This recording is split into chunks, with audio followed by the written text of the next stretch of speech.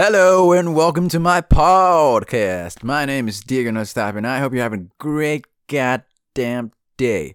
So yesterday I read the first chapter of Totema Dame, and if you haven't checked that out yet, stop this episode right now and go and hear it out. I may not be a professional voice actor and I'm not the best with accents, but I did the best I could when, just trying to bring my characters to life. So that said, today, I wanted to dissect the chapter's main plot points, and give you guys some background information on how I brought it to life. So let's get right down to it, man. I began writing Totema Dame on the Thanksgiving of 2019 with absolutely no plan. The only premise I had going on was I was just trying to figure out how Adam Bosch and Antonio Serenoff met. I knew they met at a speakeasy, so that's where I started things off. And the picture I had in mind for the beginning of Totema Dame, for the beginning of this chapter, was something similar to the first episode of Mad Men, where we see Don Draper at a restaurant sipping on a drink and smoking a cigarette, at work on his next advertisement for Lucky Strike. I love the look of the show, the feel of it, and though I personally stay away from cigarettes and I only drink occasionally, and special occasions, holidays, birthday parties, and even then I drink responsibly. This episode, the beginning of Mad Men, it made me want to buy a suit just like Don's, purchase a cigarette, and start smoking the cigarette, and just blow smoke in everyone's eyes, just looking all cool.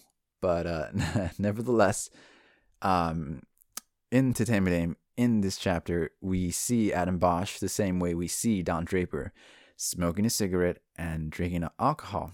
However, the reader is introduced Adam not through his eyes, but through the eyes of the woman he's with, Lucy. Now, when I first wrote this chapter, I had a major issue in my writing, head hopping, which is switching from one point of view to another without any warning. But once I edited this chapter, I chose to keep Lucy's point of view. Why, you may ask? I'll tell you why. Because by seeing the world through her eyes, the reader immediately sees what an asshole Adam can be. This is much, much, much, much different to Mad Men, because in that show, in that first episode, the viewer goes through Don Draper's entire day as an ad man before establishing him as a flawed and dislikable character, before seeing the other layers of who he is. So we go through Don's day.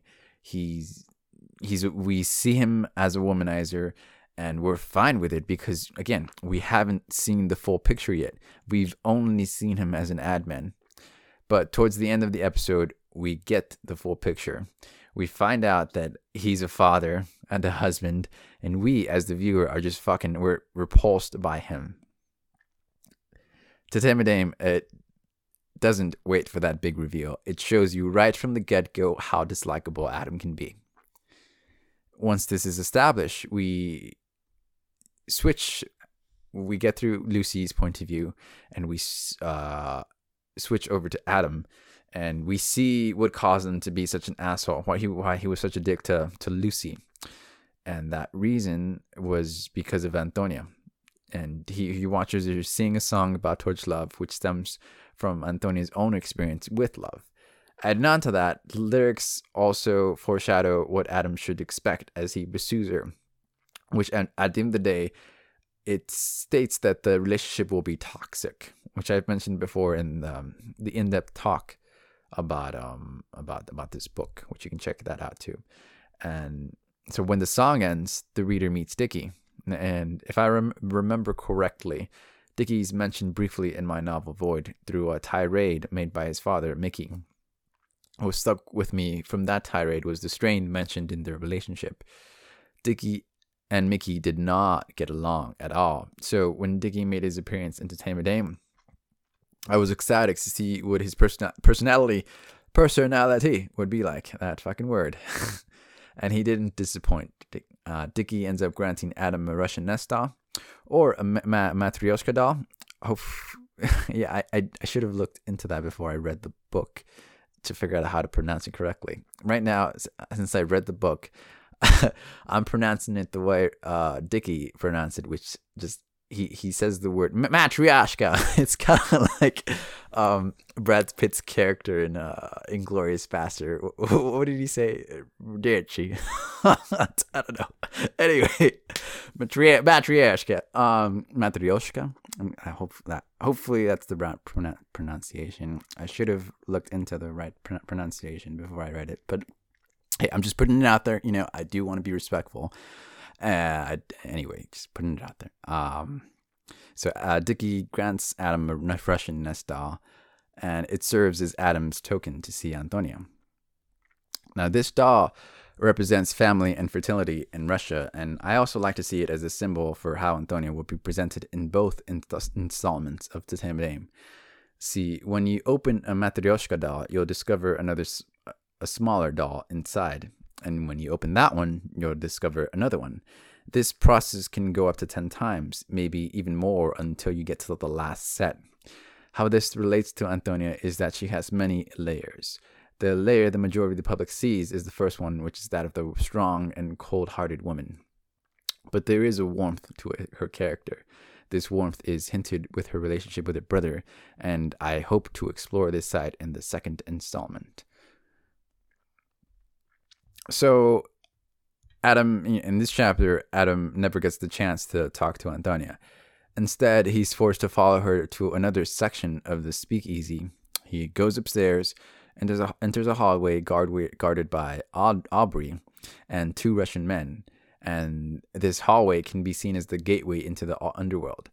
Aubrey then gives Adam the choice to either leave now or enter and swear to become deaf, dumb, and blind.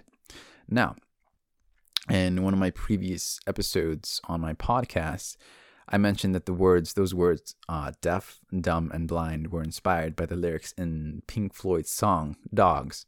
Though I didn't use these words just because I wanted to show off. I was like, oh, my love for Pink Floyd. No, I didn't intend to use these lyrics at first. Initially, what I wanted Aubrey to say to Adam was something along the lines of the ancient Japanese proverb, which is, I see no evil, I hear no evil, I speak no evil. But the words that I came up with didn't flow, so I resorted to deaf, dumb, and blind.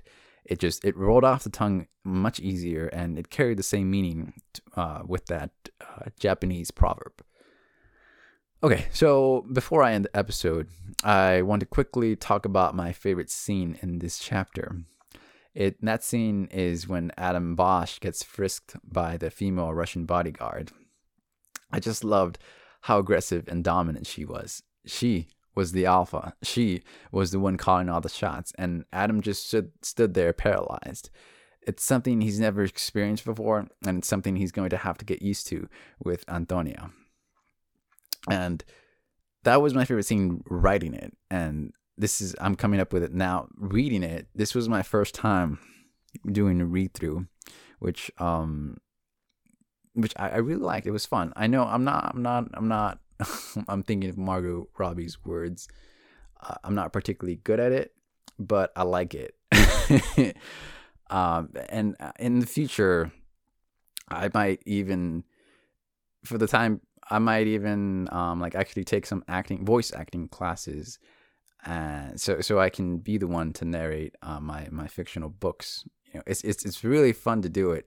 It's super fun, and hopefully I did good. It's my first time. So anywho, that's it for today, folks. First off, I want to thank you for listening. It really, really means the world. If you like the episode, feel free to share it and spread the word. Titanium Dame is available to order on my website, venturesim-streamer.com. Also, there should be a link in the description of the episode that will take you to the Amazon and Barnes & Noble page that will let you order it. That description, it's easy to see on YouTube. It should be on Spotify. I haven't checked Apple and Stitcher yet. I should check that out because Spotify and YouTube are the ones I use the most, both as a consumer. So anyway, stay tuned for the upcoming episode. I'll be reading the next chapter of Titanium Dame, which is titled Deaf, Dumb, and Blind. Until then, I wish you nothing but the best, and I hope you have a great day. Thank you.